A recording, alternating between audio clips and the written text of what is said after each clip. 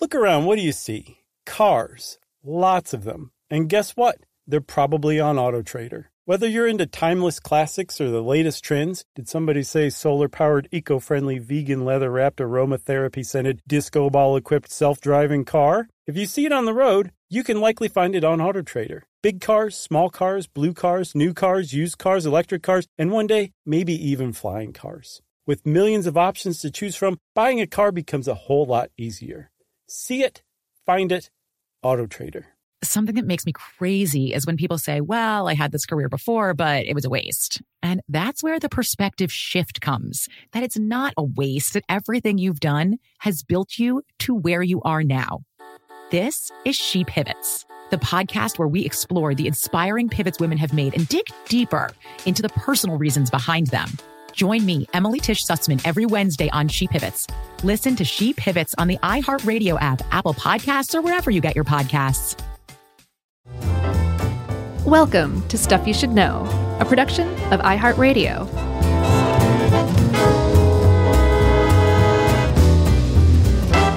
Hey, and welcome to the podcast. I'm Josh, and there's Chuck and Jerry's here, and it's Stuff You Should Know.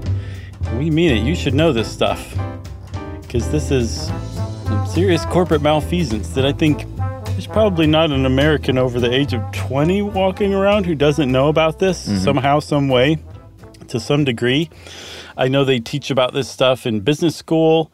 It's been written on extensively, but I mean, I didn't understand the ins and outs of it until I started researching this, and it's quite shocking. And that shocking thing that I'm talking about is the rise and fall of Enron, one of the greatest swindles in corporate American history. Maybe in corporate history in the world. Definitely in corporate American history. For sure. I'm really glad you picked this because I didn't know all the ins and outs either. Because this is, you know, when I was a young, late 20s, early 30-something, didn't have a care in the world. Sure. And I finally watched The Smartest Guys in the Room today. Yeah, I saw it last night. Yeah, the documentary based on the book. And we'll get to the authors and stuff. It was Peter Elkind and who was the co-author? Bethany McLean. Okay, I think didn't she know. was the lead author even. Oh, okay. I knew she wrote the original articles Yeah. in Forbes, so she co-authored the book. And she's in the documentary, as is Elkind, and it really is worth the watch. But just want to point out that this is an overview of the Enron scandal. It's pretty clear once you start poking around that this could be like a 10-part series. Yeah, for sure. And there probably is a podcast series out there that covered just Enron. So there's lots of sort of ins and outs that we won't be able to touch on. But we can definitely give her the overview, which was that Enron was a corporation. Originally, it was a natural gas line pipeline operator. But they they got out of that business almost entirely when certain people were hired, and we'll sort of get to all this in a minute too. Certain people's right. When certain people were hired that basically said, you know what, we shouldn't even be in the pipeline industry. We should invent almost a new kind of industry, which is to use energy as financial instruments, and we should become a trading company that trades natural gas and eventually paper pulp and electricity and you name it. Like, we'll get into all the things that they sort of pivoted to. But Enron started, I guess we should start at the beginning, when they, in 1985, when Houston Natural Gas Company merged with a company called InterNorth. And they combined to form this large energy corporation in Texas, mainly natural gas. And the chief executive of HNG at the time was a man named Kenneth Lay, who you might have heard of. Yeah. And if you haven't, prepare to meet Ken Lay several times across this episode. From the outset, I think Houston Natural Gas and InterNorth were both profitable, but I saw that neither one of their the companies really benefited from the merger, although it did expand their pipeline network. Really, it just protected them from a hostile takeover. Right. But it was just a standard gas company, no big frills or anything like that. I think the first year it posted a $14 million loss. Put that in your hat and smoke it later with a pin. Okay. In that the first year Enron was around in 1985, it posted a $14 million loss. Just remember that for later, okay? Yeah. Also, something else you should put in your hat for later is the fact that Kenneth Lay, the gentleman I mentioned, who was the CEO of Houston Natural Gas, was also very, very tight with the Bush family. Oh, yeah. Originally, the elder Bush, and later on, George W. as governor of Texas, big donor to their causes politically, and they ended up having a very sort of you scratch my back, I'll scratch yours kind of relationship. Yeah, I just started twirling around over and over again out of anger, like multiple times throughout the documentary, because they really go into some good details about that. But the upshot of the whole thing is George H.W. and George W. Bush would not probably have been able to help Enron out as much as they did had it not been for, of course, Ronald Reagan and the sweeping deregulations that occurred starting in the 80s. There was just a spirit of deregulation, which was, as Ronald Reagan said, and they quoted in the documentary, government's not the solution to our problems. Government is the problem. And there was this idea that was really huge in the 80s that if you got government out of the way, competition was going to drive innovation, was going to lower prices, was going to benefit society in myriad ways. That is not untrue. The problem is when you deregulate fully and just basically say, we're checked out from now on until something really bad happens. Something bad always happens. That's the problem with deregulation in the 80s. Not that there's a problem with deregulation, that it was done incorrectly like it seems to be every single time. Yeah. I mean, Reagan is also in the documentary quoted as talking about the magic of the marketplace. And we've talked about this over and over on the show, and this is not an attack on conservatism, but deregulation and the marketplace and letting the free market decide things is one of the core tenets of conservatism generally. And what we've always kind of hammered home year after year is, and you said it in one way, but I'll say it in another, is it never takes into account humans are the ones that are operating these systems. And when you have money, lots and lots of money, and you have humans operating systems, there are inevitably going to be greedy humans with so much hubris that they sell their souls to make money. And that's what happens every single time, yet it's still, lessons are still not learned that there are certain kinds of humans, and they always seem to be the ones in charge here of these systems. They will take advantage of them to the detriment of the little guy and the little lady. And that is 100% what happened with Enron.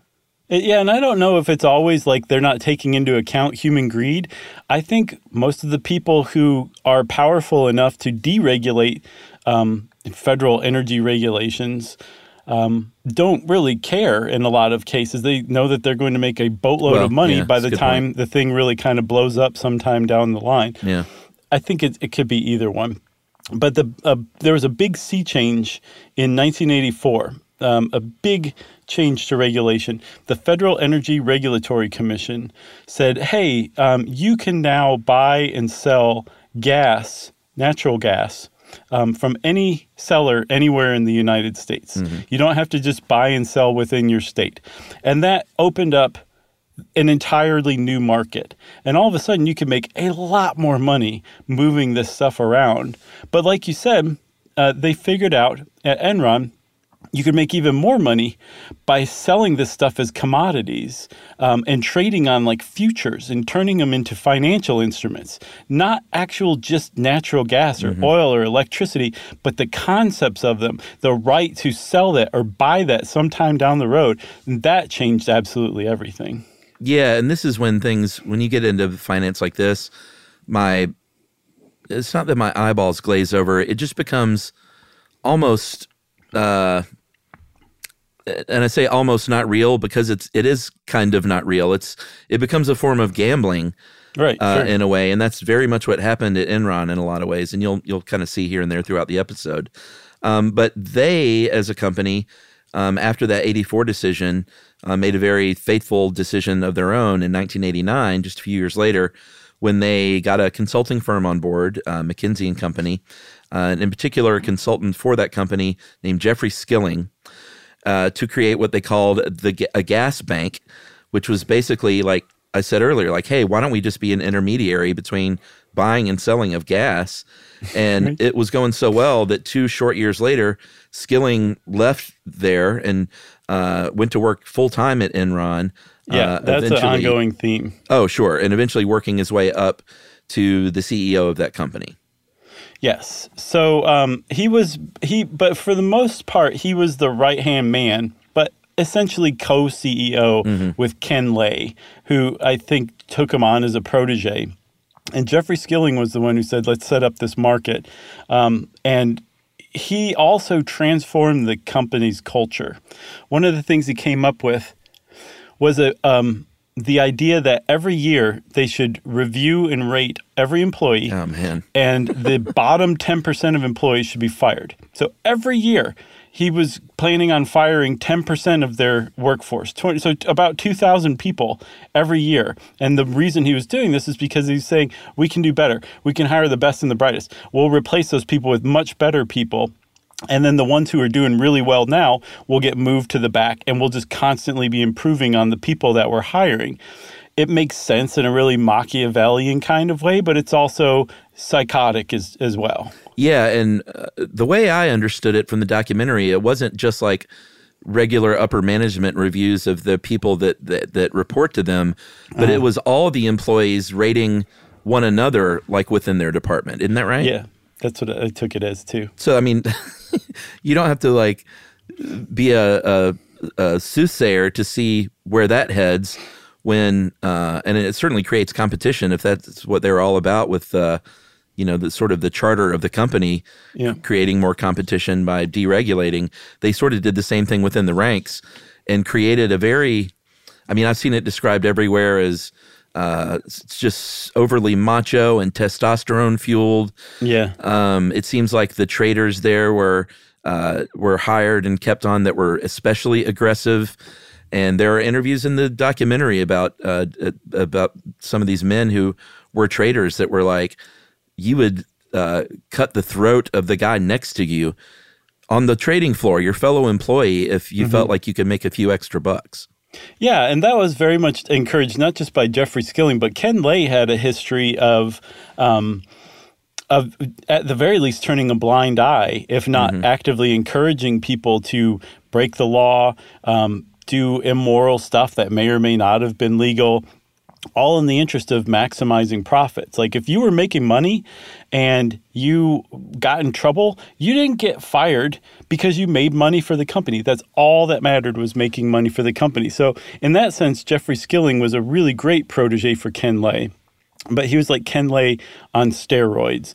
And I get the impression, and Ken Lay is always, or back in the day, he was a master at presenting this really laid back, almost detached persona. But if you watch the documentary and you read about him, you really get the impression that he knew exactly what outcome was 10 steps down the road. Yeah.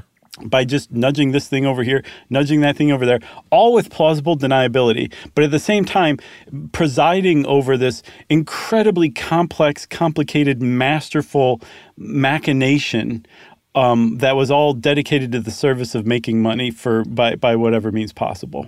Yeah, and Lay, I mean, the reason the documentary is called The Smartest Guys in the Room is because I think unequivocally everyone would admit that Ken Lay and Jeffrey Skilling, and we should introduce you to a young recruit named Andrew Fastow, who was a key player, eventually becoming the CFO, and was up to all kinds of shenanigans. But these were brilliant guys with amazing ideas, and a lot of the ideas that they had for this company were really good and ahead of their time. But they had the notion that you should be able to trade and make money off of great ideas and not necessarily the results of those great ideas. Because time and time again, as you'll see, as we tell this story, these ideas were not making actual money. Maybe because some of them were ahead of their time, but that didn't matter because they had ways, very creative ways to hide those debts and losses. And that's the whole sort of fall of Enron is wrapped up in that statement. But these were all really, really smart guys, and they were really, really good at making money. And maybe we should take a break there. It's a nice little setup. All right. And we'll come back and talk a little bit more about their lobby to deregulate and then some of the early shenanigans right after this. Stuff you should know.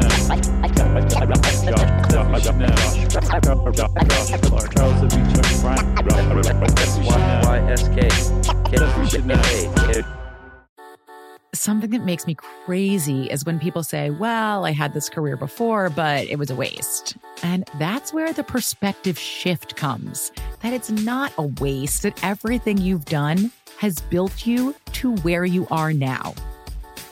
This is She Pivots, the podcast where we explore the inspiring pivots women have made and dig deeper into the personal reasons behind them. Join me, Emily Tish Sussman, every Wednesday on She Pivots as I sit down with inspiring women like Misty Copeland, Brooke Shields, Vanessa Hudgens, and so many more. We dive into how these women made their pivot and their mindset shifts that happened as a result.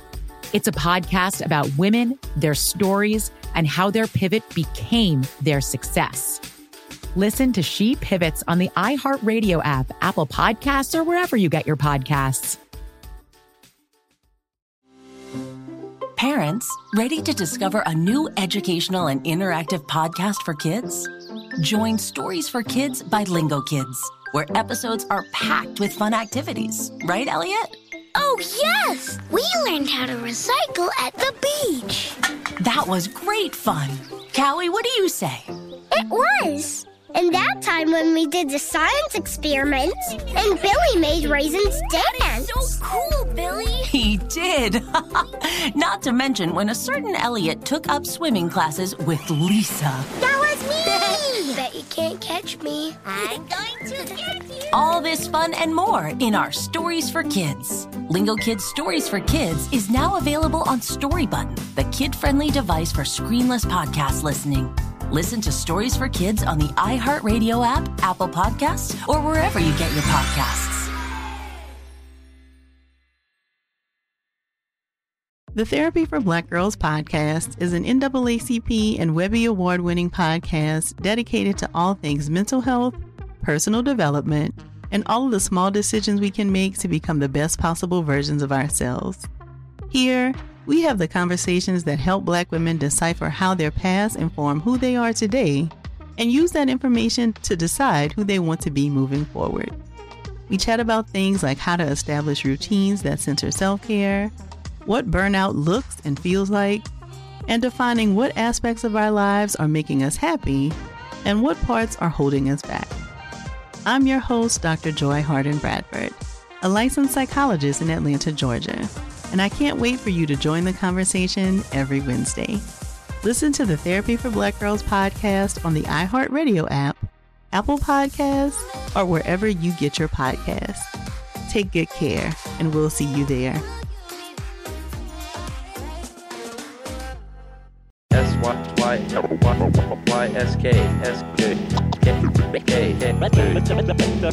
you should know. Stuff you should know. Okay, so after about 6 years after that big deregulation from FERC that said you can buy gas and sell it wherever in the country, that opened up a huge market, there was another watershed deregulation that reversed an act that went back to 1935. Yeah. The Public Utilities Holding Company Act, PUCA. I love that one. Mm-hmm.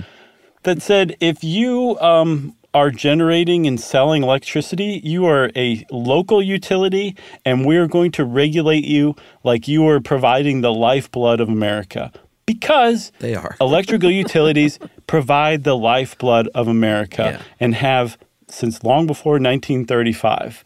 And in 1990, they managed to get that reversed. And now all of a sudden, anybody could buy an electric utility. And Enron definitely jumped on that. Yeah, for sure. Their lobby was strong, to put it mildly. They hired lobbyists to lobby different states. And those states, as no surprise, ended up getting millions of dollars flowing back toward Enron.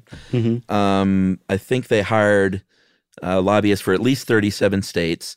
They also helped overturn a law in 1988 that said the military has to buy power from local utilities. And they said, no, let's open that back up. And pretty soon, Enron got a $25 million contract for supplying electricity to Fort Hamilton and Brooklyn.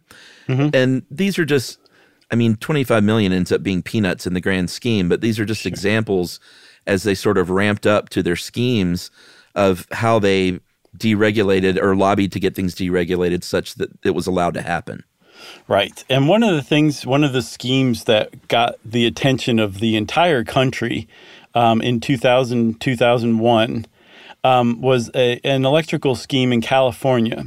California had undergone its own electrical deregulation, power deregulation, but it had adopted this weird patchwork compromise law or set of laws that just had loopholes you could drive a truck through, and that were just really created all sorts of legal gray areas. And so rather than just kind of like here or there biting around the edges, seeing what they could do, instead the energy traders at Enron started figuring out how to move energy out of the state, wait for the state to be like, hey, we need some energy, and move it back at incredibly inflated prices. They would purposefully take electrical utilities that they owned offline to generate more demand, a spike in demand, and so they could raise prices again. And they actually basically crippled California. I think I saw that California had a couple dozen blackouts in 6 months after that deregulation, after Enron started coming in and messing with stuff. Whereas the 6 months before deregulation, they had one blackout. So if you watch the documentary and you listen, you read some other sources about it, this was an entirely fabricated a scarcity of electricity. There's plenty of it. Enron just figured out that they could kind of pull this lever and that lever and charge way more by creating this fake scarcity. Yeah. And by pulling a lever, like literally sometimes they called up a power company, a power plant, and said, pull the lever to the off position. And they have them on tape. They play this in the documentary. Well, they called one in Las Vegas and said, hey, man, can you take this thing offline for a few hours and just make something up? Because a rolling blackout meant big money. All of a sudden, California, again, was buying their own energy back at a higher rate. And Governor Gray Davis at the time, and this is, I'm not like giving some full-throated endorsement to any effectiveness of Gray Davis as a governor, because I really don't know, but he definitely was sort of left holding the bag and scratching his head like, what's going on here? Like, we've got plenty of energy, and all through the documentary, people are saying like, this just isn't adding up in California. And some of those tapes that they play of these traders, like there was that natural wildfire that broke out that jeopardized one of the pipelines, and these guys are on tape on the phone with each other saying, burn, baby, burn, because that's good for business if it knocks something offline. Yep. And is, laughing at like, old grandmas like sweating in the summer heat because they can't get air conditioning, like the most vile, reprehensible kind of stuff in the name of making the almighty dollar that you could imagine. What's also interesting is they don't really go into detail about it, but it appears to have also been a coup to get rid of Gray Davis and replace him with Arnold Schwarzenegger. Yeah. Because Ken Lay held a meeting at the Peninsula Hotel in Los Angeles, and he invited Arnold Schwarzenegger. This was long before Arnold Schwarzenegger was known to have had like real political aspirations. He wasn't governor yet, wasn't running for governor, over a problem that Enron created. It was like that level of, in addition to also just making billions and billions of dollars by strangling the state, they also managed to replace the executive of the state as well to somebody who was much more friendly to them. Yeah, and get rid of, and of course they didn't like knock him off or anything, but in California you can have a recall. It seems to come up every 12 years or so, where Californians aren't happy with the governor, and so if a recall vote passes, you can have just an election out of nowhere and replace that governor. While this is going on, Ken Lay stands on a stage and says, we're making money in spite of California, not because of California. So just lying through their teeth on stage to their shareholders, and all these little schemes had little nicknames. The one where they got energy out of California just to make them buy it back was called Ricochet. There was one called Death Star, and they're on tape like joking about like, hey, let's have a nice friendly name for this one, like Death Star. So they're playing games with people's livelihood, essentially. And lives, you can make a case as well. Yeah, for sure. So 3 of those traders pled guilty. Jeffrey Richter, John Forney, and Timothy Belden were 3 of those traders who manipulated California's energy market, costing the state between $40 and $45 billion in retrospect of unnecessary electrical prices and costs. All right, so Enron is doing great. They're making a lot of money. And we should point out that this is just, Ricochet was just one little scheme. They had all sorts of schemes along the way to, we'll get to those. Between 96, though, and 2001, like as far as the stock market world was concerned, Enron was a darling. Fortune named them, I think, 6 years straight, America's most innovative company every single year in a row. Yeah. But what was going on behind the scenes is these ideas and these investments and schemes that they had, some of them made money, but a lot of them didn't make any money at all. And they just became really, really good at hiding that fact. Yes. That was the whole thing. Like they were very innovative. They were ahead of their time in a lot of ways. Like they got into building broadband, high-speed internet access in like 2000 or 2001, something like that. And this was, I looked it up, it wasn't until 2007 that half of all U.S. internet users had broadband. So this was way ahead of its time. And then they also got into the video on demand market. They tried to partner with Blockbuster. And these things were basically like the progenitor of Zoom and Netflix. But these guys were trying this in 2000, 2001. So it's visionary. The problem is they were ahead of their time. The infrastructure wasn't there. I think the customer base even wasn't there. So their stuff that they were doing wasn't making money, which is not bad in and of itself. What was bad was when they were covering it up. And the schemes that they used to cover it up are so involved and complex, but also so fascinating that they would have the audacity to do this, because there's no fudging it. There's no like, oh, this is kind of questionable. This was just fleecing all of their investors, all of their employees, fleecing the entire world. There was a handful of executives at Enron who were fleecing the entire world to the tune of tens and tens and tens of billions of dollars every year in revenue that apparently didn't actually exist. Yeah, it's pretty clear that at a certain point they lost their way and that they weren't as concerned about being a company that made money. And the only thing that mattered was that as a corporation was that they kept their stock price high, right? Because that's where all the money was. They had, as long as they could keep that stock price high and keep shareholders, especially their employees, encouraging their employees to get paid in company stock, like use every penny of your paycheck that you can to buy this company stock. Because Enron stock was soaring. It was doing really, really well.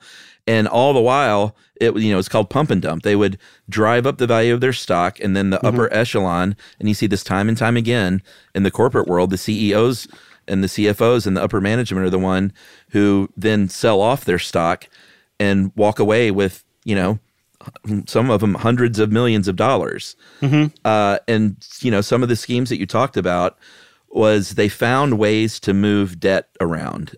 We mentioned Fastow was one of their hires, and he was hired, I think, in his late 20s, early 30s, and quickly rose up the ranks to CFO. And he started a company called LSM, which stood for Leah, Jeffrey, and Matthew, which are named after his wife and kids, sort of ironically. It was like such a sweet tribute to them.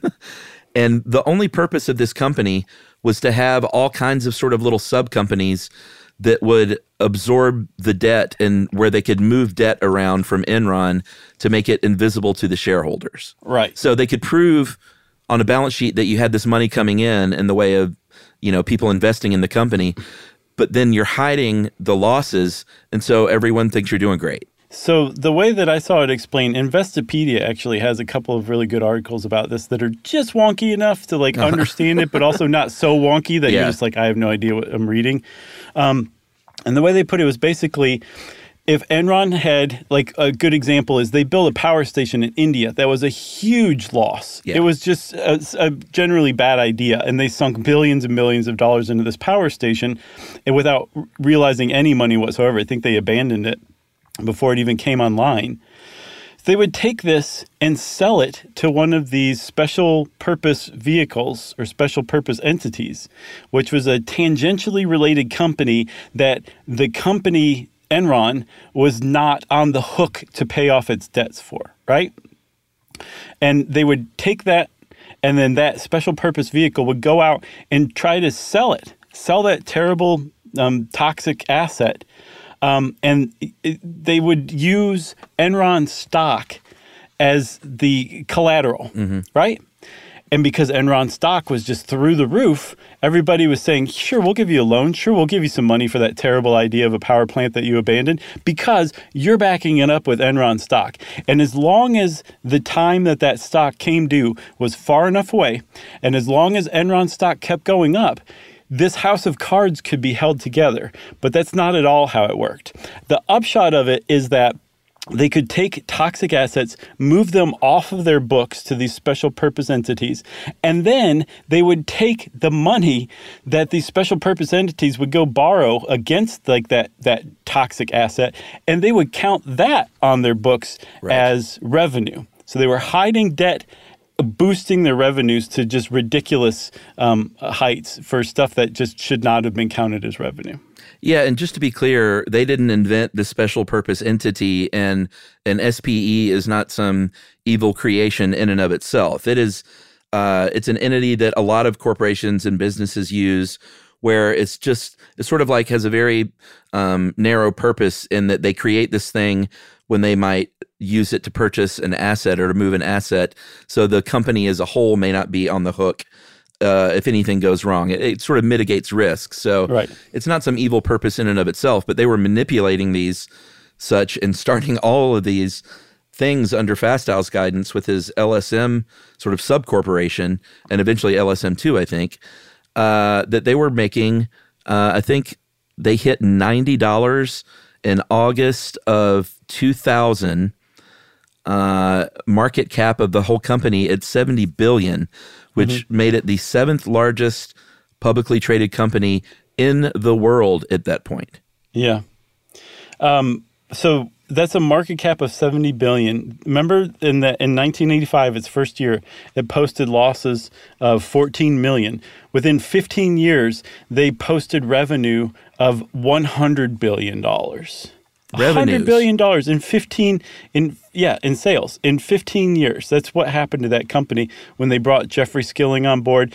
Jeffrey Skilling brought Andrew Fastow on board, and people just started going nuts, making money any way they could. Yeah, the other thing we should mention, too, is another sort of slick trick, is that Skilling's idea, and they got approval, and I wasn't clear how or where this approval comes from, but to use something called mark-to-market accounting, which is basically where you can rate the financial health of your company based on not theorize, but just on future earnings, basically, and not necessarily what they're worth that day. So anticipated future value instead of its purchase costs. Did you get how that they were approved? Because it seemed like they were all super psyched that they got approval for mark-to-market accounting. Yeah, that would have been the SEC, the Securities and Securities Exchange Commission, who would have given that approval. And just like a special purpose entity, mark-to-market accounting it's totally legitimate. It's recognized as a generally accepted accounting principle. But there's a lot of room for temptation to just basically say, this deal with Blockbuster, we haven't made a penny off of it, but we can cite the future earnings from it now that we booked this deal. And I think it'll probably be worth $1 billion. Mm-hmm. Just a total guess. And you're not supposed to do it like that. You're supposed to do it much more realistically and legitimately. But they had enough leeway that they were able to take mark-to-market accounting and use it to their benefit in that way. And in doing that, they pumped up their revenues through the roof. Like the deal would just be inked. They wouldn't have seen a penny from it, and they would add it to their balance sheets as revenue. Yeah, it would become part of the ledger before like a real penny was made. Exactly. And sometimes the pennies weren't made. And if the pennies weren't made, don't forget, those debts would be moved to a special purpose entity. So they wouldn't have these toxic assets on their books, even though they very much owned and were indebted for these toxic assets still. Yeah. I mean, like I said, these were brilliant people. And like they had all their bases covered, except for the fact that we all know that a house of cards will eventually fall. It's that hubris thing that just blinds people into thinking that it will always, like when that kind of money is rolling in, I think it blinds certain people so much that they don't understand who it's hurting at the time, or they don't care, or they think it's always going to be rolling in like this, or they think, hey, I'm going to get mine now. Because there were people in Enron. I mean, we'll talk about a whistleblower that eventually sort of came out, and journalists who were poking around. But there were people that started looking at this company, the darling of Wall Street, and saying, something's not right here. Like, something's not adding up. Like, you can't even explain how your cash flows through your business in a way that makes any kind of coherent sense. And anytime they were confronted with this, Skilling and his cronies would get very haughty about it and just be like, well, what do you mean we can't explain that? Like, sure we can. It's really easy. You just can't understand it. Yeah, you just can't understand it. Right. Oh, it makes your blood boil. Let's take a break, and then we'll come back and talk about the downfall. How about that? Yeah, the downfall. Stuff you should know.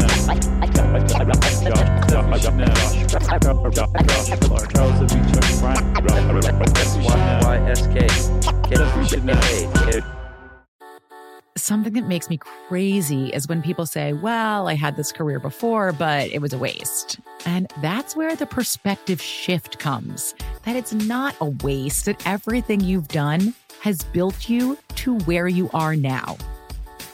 This is She Pivots, the podcast where we explore the inspiring pivots women have made and dig deeper into the personal reasons behind them. Join me, Emily Tish Sussman, every Wednesday on She Pivots as I sit down with inspiring women like Misty Copeland, Brooke Shields, Vanessa Hudgens, and so many more. We dive into how these women made their pivot and their mindset shifts that happened as a result. It's a podcast about women, their stories, and how their pivot became their success. Listen to She Pivots on the iHeartRadio app, Apple Podcasts, or wherever you get your podcasts. Parents, ready to discover a new educational and interactive podcast for kids?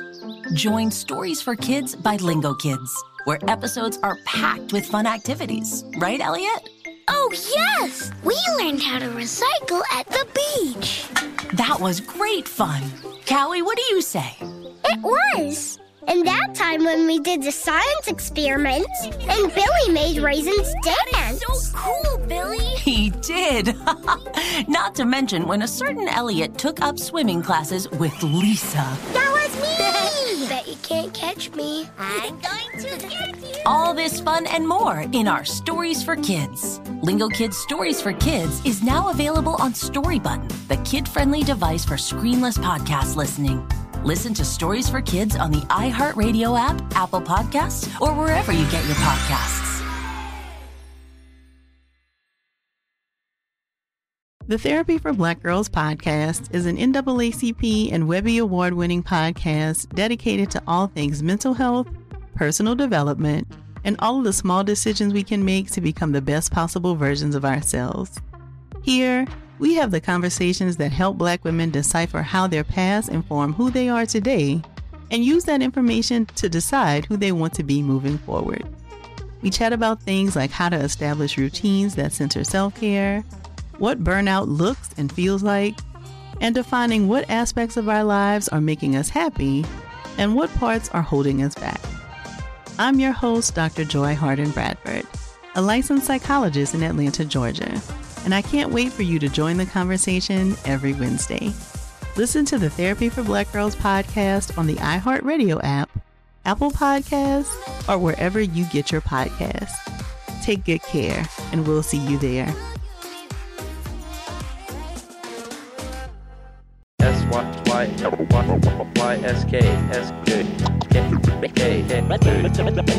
Stuff you should know. Okay, Chuck, so one question that people might be asking is, how were these guys allowed to use this accounting and get away with it? Why were people even investing and buying shares of this company when it was just so fraudulent and just ridiculously fraudulent too, not even subtly fraudulent? And the answer is the company was such a Wall Street darling that financial analysts would not understand what they were hearing on these earnings reports, but would still give it a stamp of like buy. The other thing that really, really helped was the banks, Wall Street banks, were very much complicit in this as well. And then the thing that helped the most was Arthur Andersen, the venerable 80-plus-year-old accounting firm. The oldest one in the country.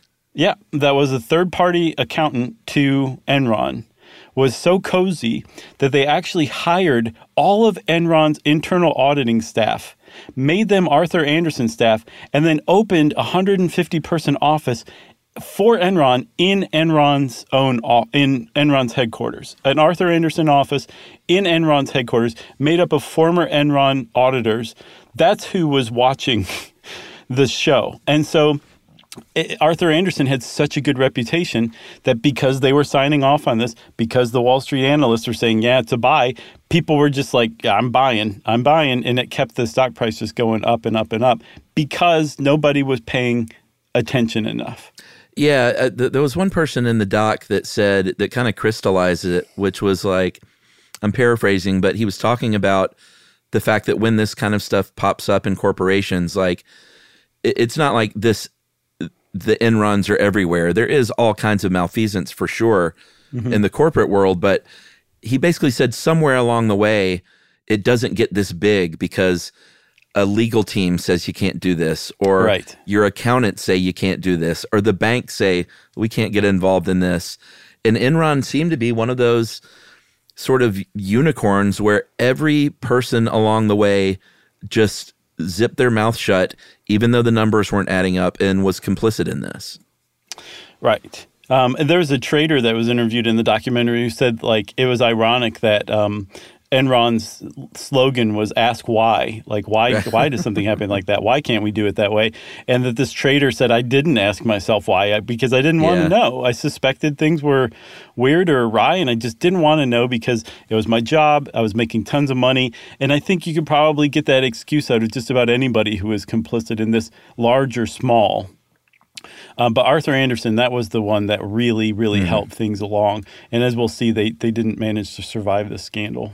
Yeah, there was that one part of the documentary where they were talking about Fastyle's, shell companies. And he was in a meeting that was secretly taped, and they're basically like, well, wait a minute. It looks like you're on the buying and selling sides of these transactions. Right. And he was like, yeah. Basically, but I've always got LMJ's interest at heart.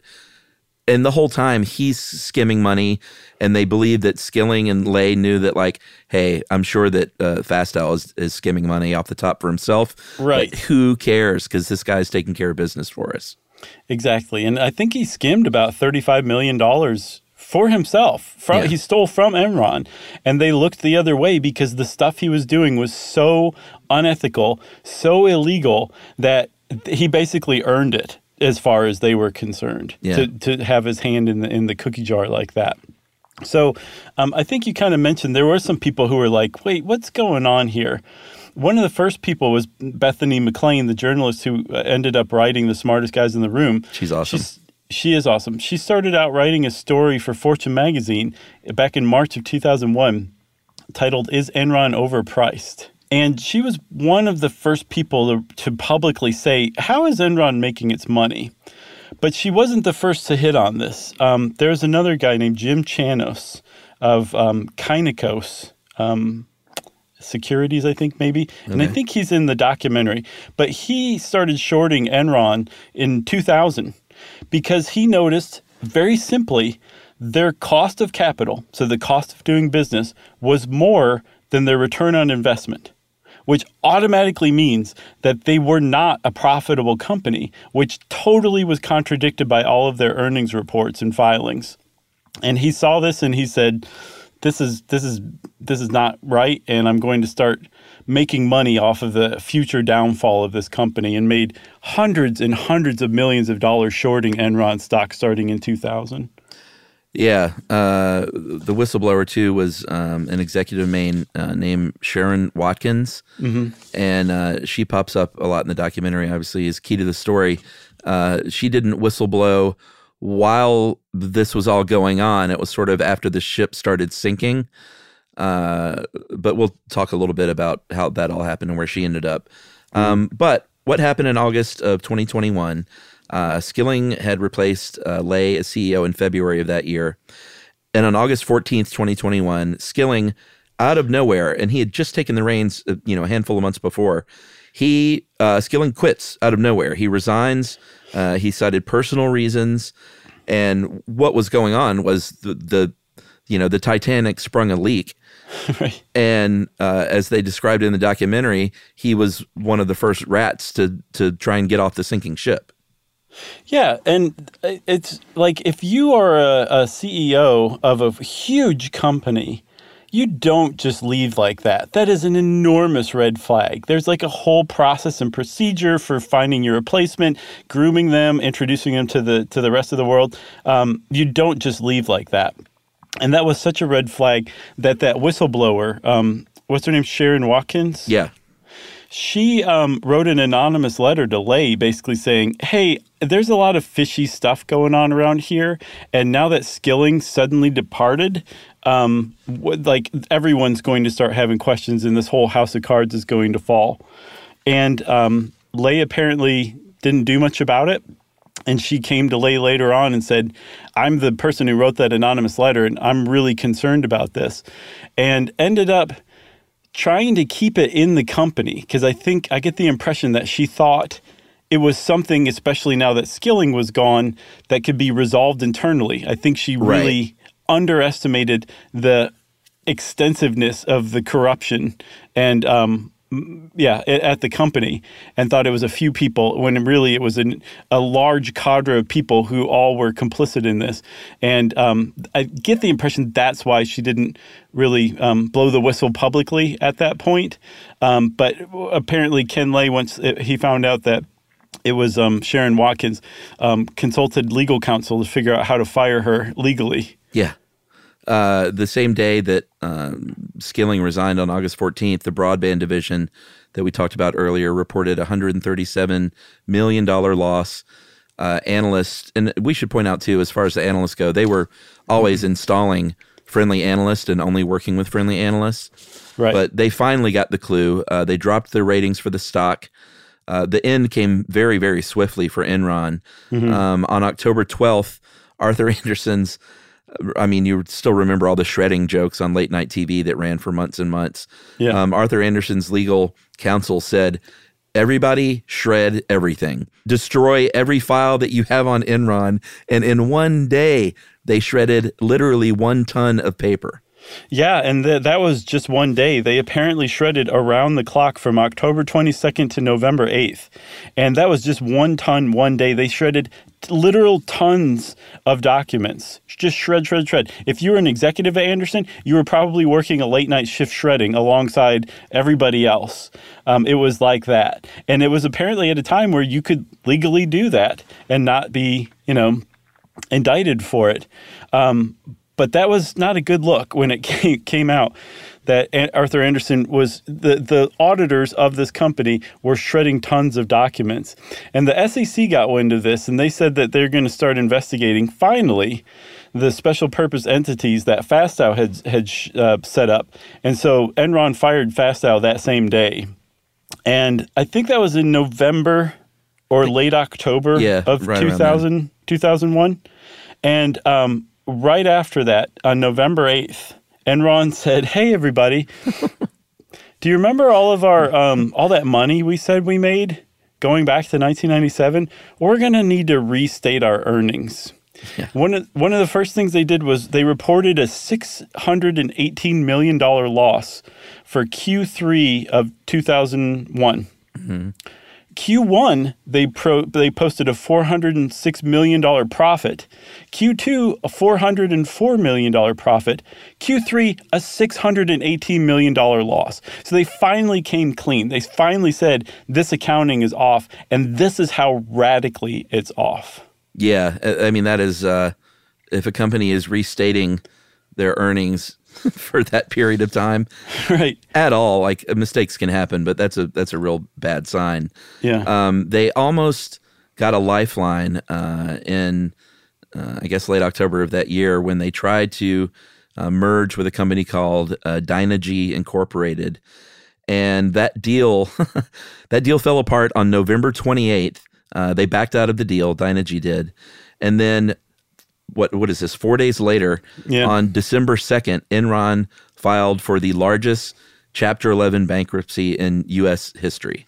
Up to that time, $65.5 billion company filed for bankruptcy. That just did not happen. If you had that kind of money, you could have a fire sale and sell off stuff for way less than you paid for it, but you could still survive. And that just goes to show you like just how fraudulent this company was. They couldn't have a fire sale and make up that kind of debt that they owed. I think was $72 billion, I think, in debt that they finally were found to have owed. And at the time, it was the biggest. In 2008, we saw what big really was. Yeah. Lehman Brothers, for example, had $639 billion in assets when it filed for bankruptcy and went under. But at the time, Enron was like eye-popping as far as bankruptcies went for corporations. Can you imagine the wave of relief that swept through Dynegy Incorporated? Yeah, when Enron for sure declared bankruptcy a few days later after they backed out. Yeah, that one just offhand conversation at the vending machine over a packet of Chex Mix, like, saved Dynegy forever, you know? This seems like a bad deal to me, crunch, crunch. Right. And Dynegy, by the way, went on to become Apple. Right. So the fallout from this, there are a lot of victims. 20,000 employees, 20,000 employees lost their job. And how long did they have to get out? What did it say in the documentary? Like a day. I think they had the day. I think it was less than that. I feel like it was hours or something. Mm-hmm. Basically, pack your S and get out of here, everybody. Yeah. And like literally this huge, tall building has thousands of people just leaving all day with banker's boxes with their contents of their desk in it, like the ultimate movie trope. Every employee that had been told for years and years, hey, you got to invest everything you can in that 401k because Enron is, look at the stock. We're going places and that money will be safe there.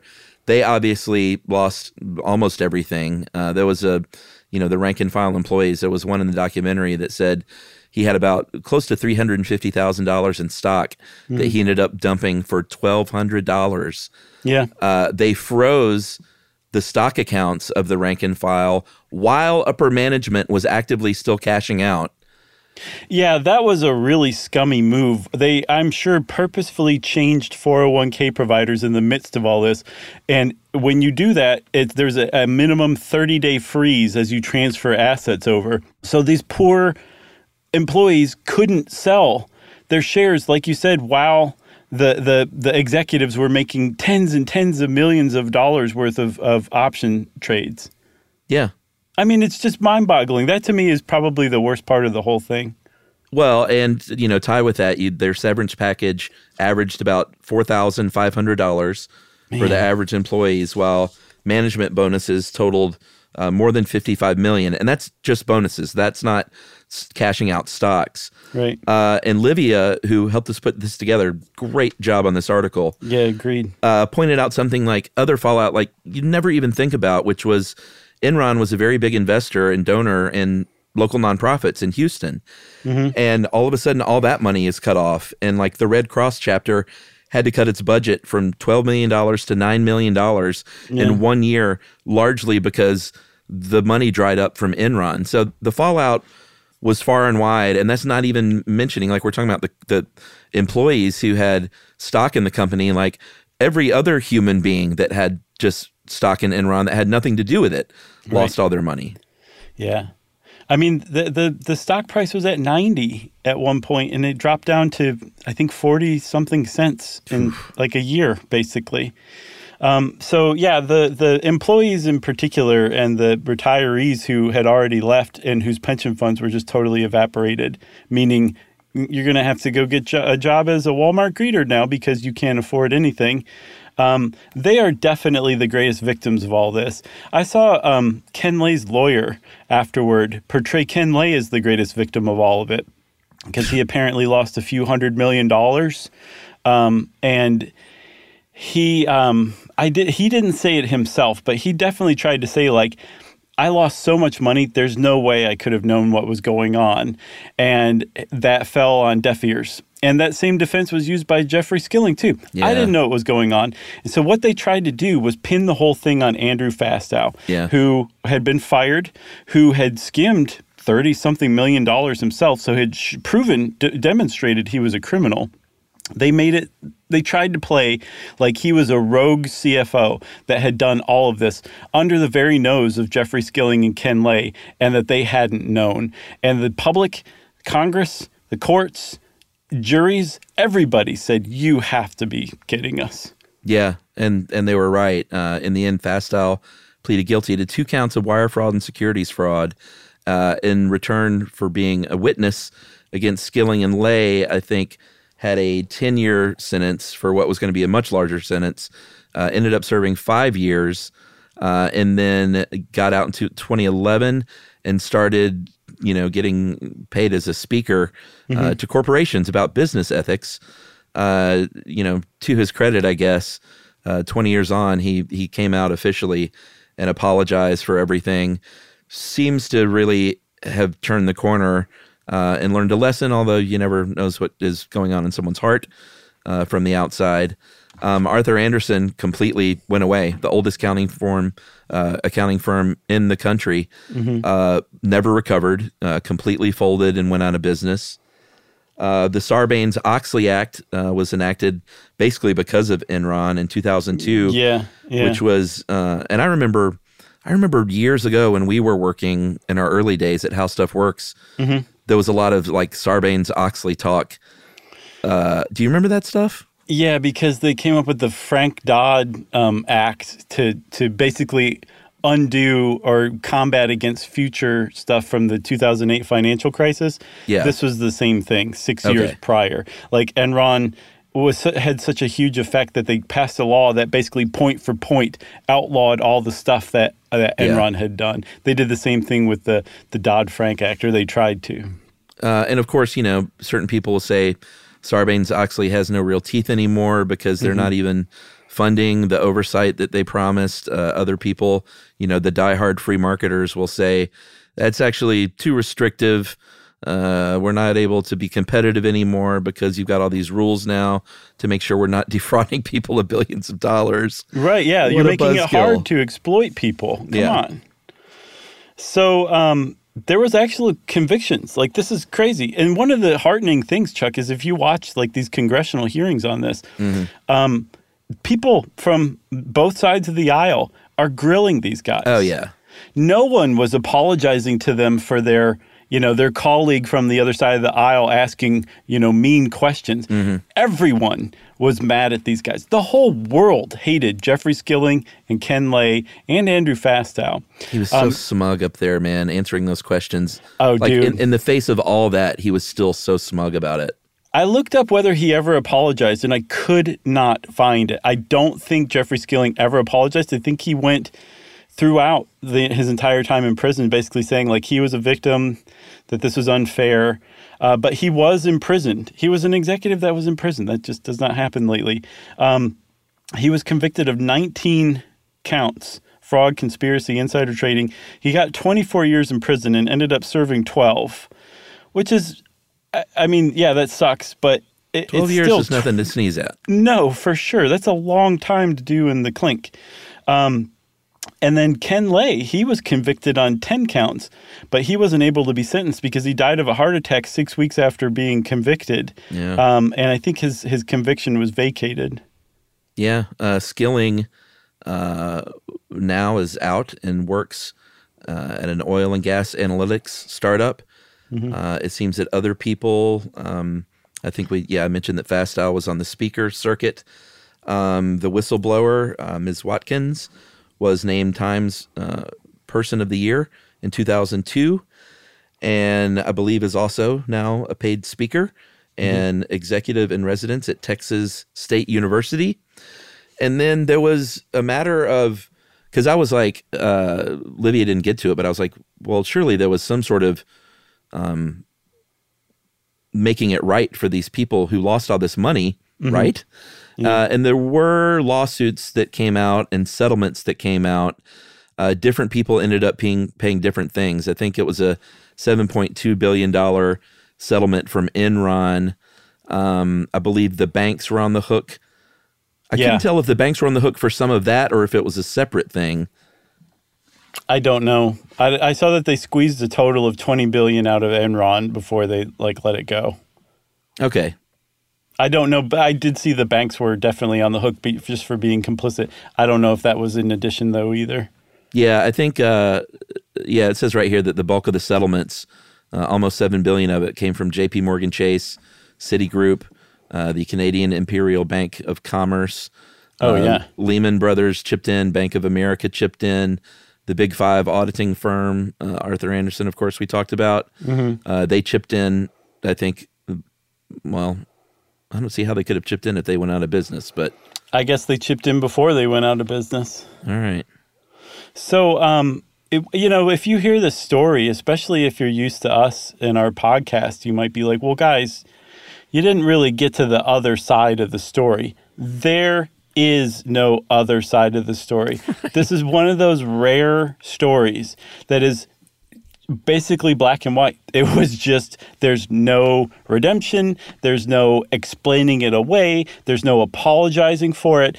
It was just as wrong as it appears. So that's why we didn't include the other side of the story in this one. Yeah, I don't think there's anyone out there who's going to bat for Enron. Is there? There's somebody, and they will leave it on our Apple reviews. Right, they totally will. Enron didn't get a fair shake from these guys. Totally. Neither did Hitler or Satan. You got anything else? I got nothing else. Well, I don't have anything else either. If you want to know more about Enron, go watch The Smartest Guys in the Room. Definitely will leave you wanting more. And there's plenty to read about, including some great contemporary articles all over the internet. And since I said contemporary instead of contemporaneous, it's time for listener mail. This is a little wordy, but it's we don't often do shout outs and tributes, but this is a really special one, so we're doing it. Nice. Hey guys, this is from Gavin, recent college graduate and history enthusiast. And Gavin says, I've been listening since I was 15, over 7 years now. My mom was the one who introduced me to the show, and we've both been listeners ever since. I'm pretty sure she listens to every episode that you guys put out. My mom was also the person who imparted a thirst for knowledge and learning in me as a child. I've had a great many teachers in my life, and I'm very thankful for them, but my mom has always been my greatest encouragement and my role model as a student and as a person. Over the past 4 years in college and directly after, I got really busy, moved 12 hours from home, and it meant I stopped listening to podcasts, including you guys. I know. More importantly, I also lost touch with my mom. I didn't completely ghost her or anything, but I still did not reach out to her nearly as much as I wanted to or needed to.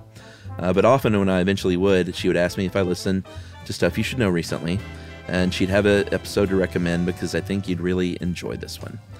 Luckily, I now have a job where I have more flexible hours, And over that time, I've picked Stuff You Should Know back up, re-energized my love for knowledge, and learned that my mom has given me, my mom had given me years ago. All this to say, you guys mean a lot to me and my mother. And I thank you for that. You've helped me stay connected to her in a way that I would not have been able to do otherwise. I'd just like to take this chance to thank my mom. I know you're listening, Mom. Aww. I know we'll talk about this episode later. And thank you for encouraging me and understanding that I love you, even when I'm not great at communicating it. Man. Boy, this one's really pulling at the heartstrings. Yeah. Every time I pick up a book or listen to a podcast or write a paper, I think of you, Mom, and I know that I always will. I love you, and this is the only way I know how to tell you properly. Man. Gavin, you can pick up the phone and say this stuff, my friend. He says, back to you guys. You got a great show. I hope we have many more years of remaining learning and growing together. And that lovely, lovely sentiment is from Gavin in Fayetteville, Tennessee.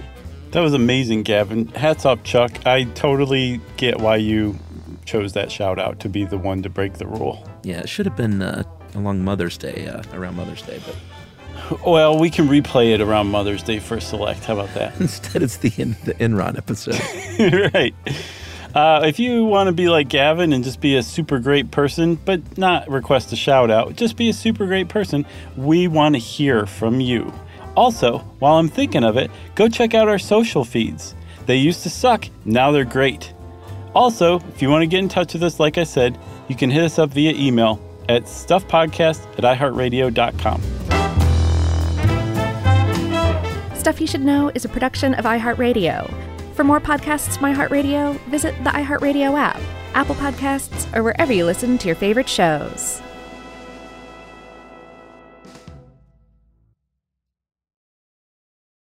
Something that makes me crazy is when people say, well, I had this career before, but it was a waste. And that's where the perspective shift comes, that it's not a waste, that everything you've done has built you to where you are now. This is She Pivots, the podcast where we explore the inspiring pivots women have made and dig deeper into the personal reasons behind them. Join me, Emily Tish Sussman, every Wednesday on She Pivots. Listen to She Pivots on the iHeartRadio app, Apple Podcasts, or wherever you get your podcasts. Discover a new educational and interactive podcast, Stories for Kids by Lingo Kids. Our episodes are packed with fun activities. Right, Elliot? Oh, yes! We went shape hunting around the block, and we found spheres and cubes on the street. That was great fun. Join Stories for Kids, the Lingo Kids podcast, inspiring you to learn while having fun. Listen to Stories for Kids on the iHeartRadio app, Apple Podcasts, or wherever you get your podcasts.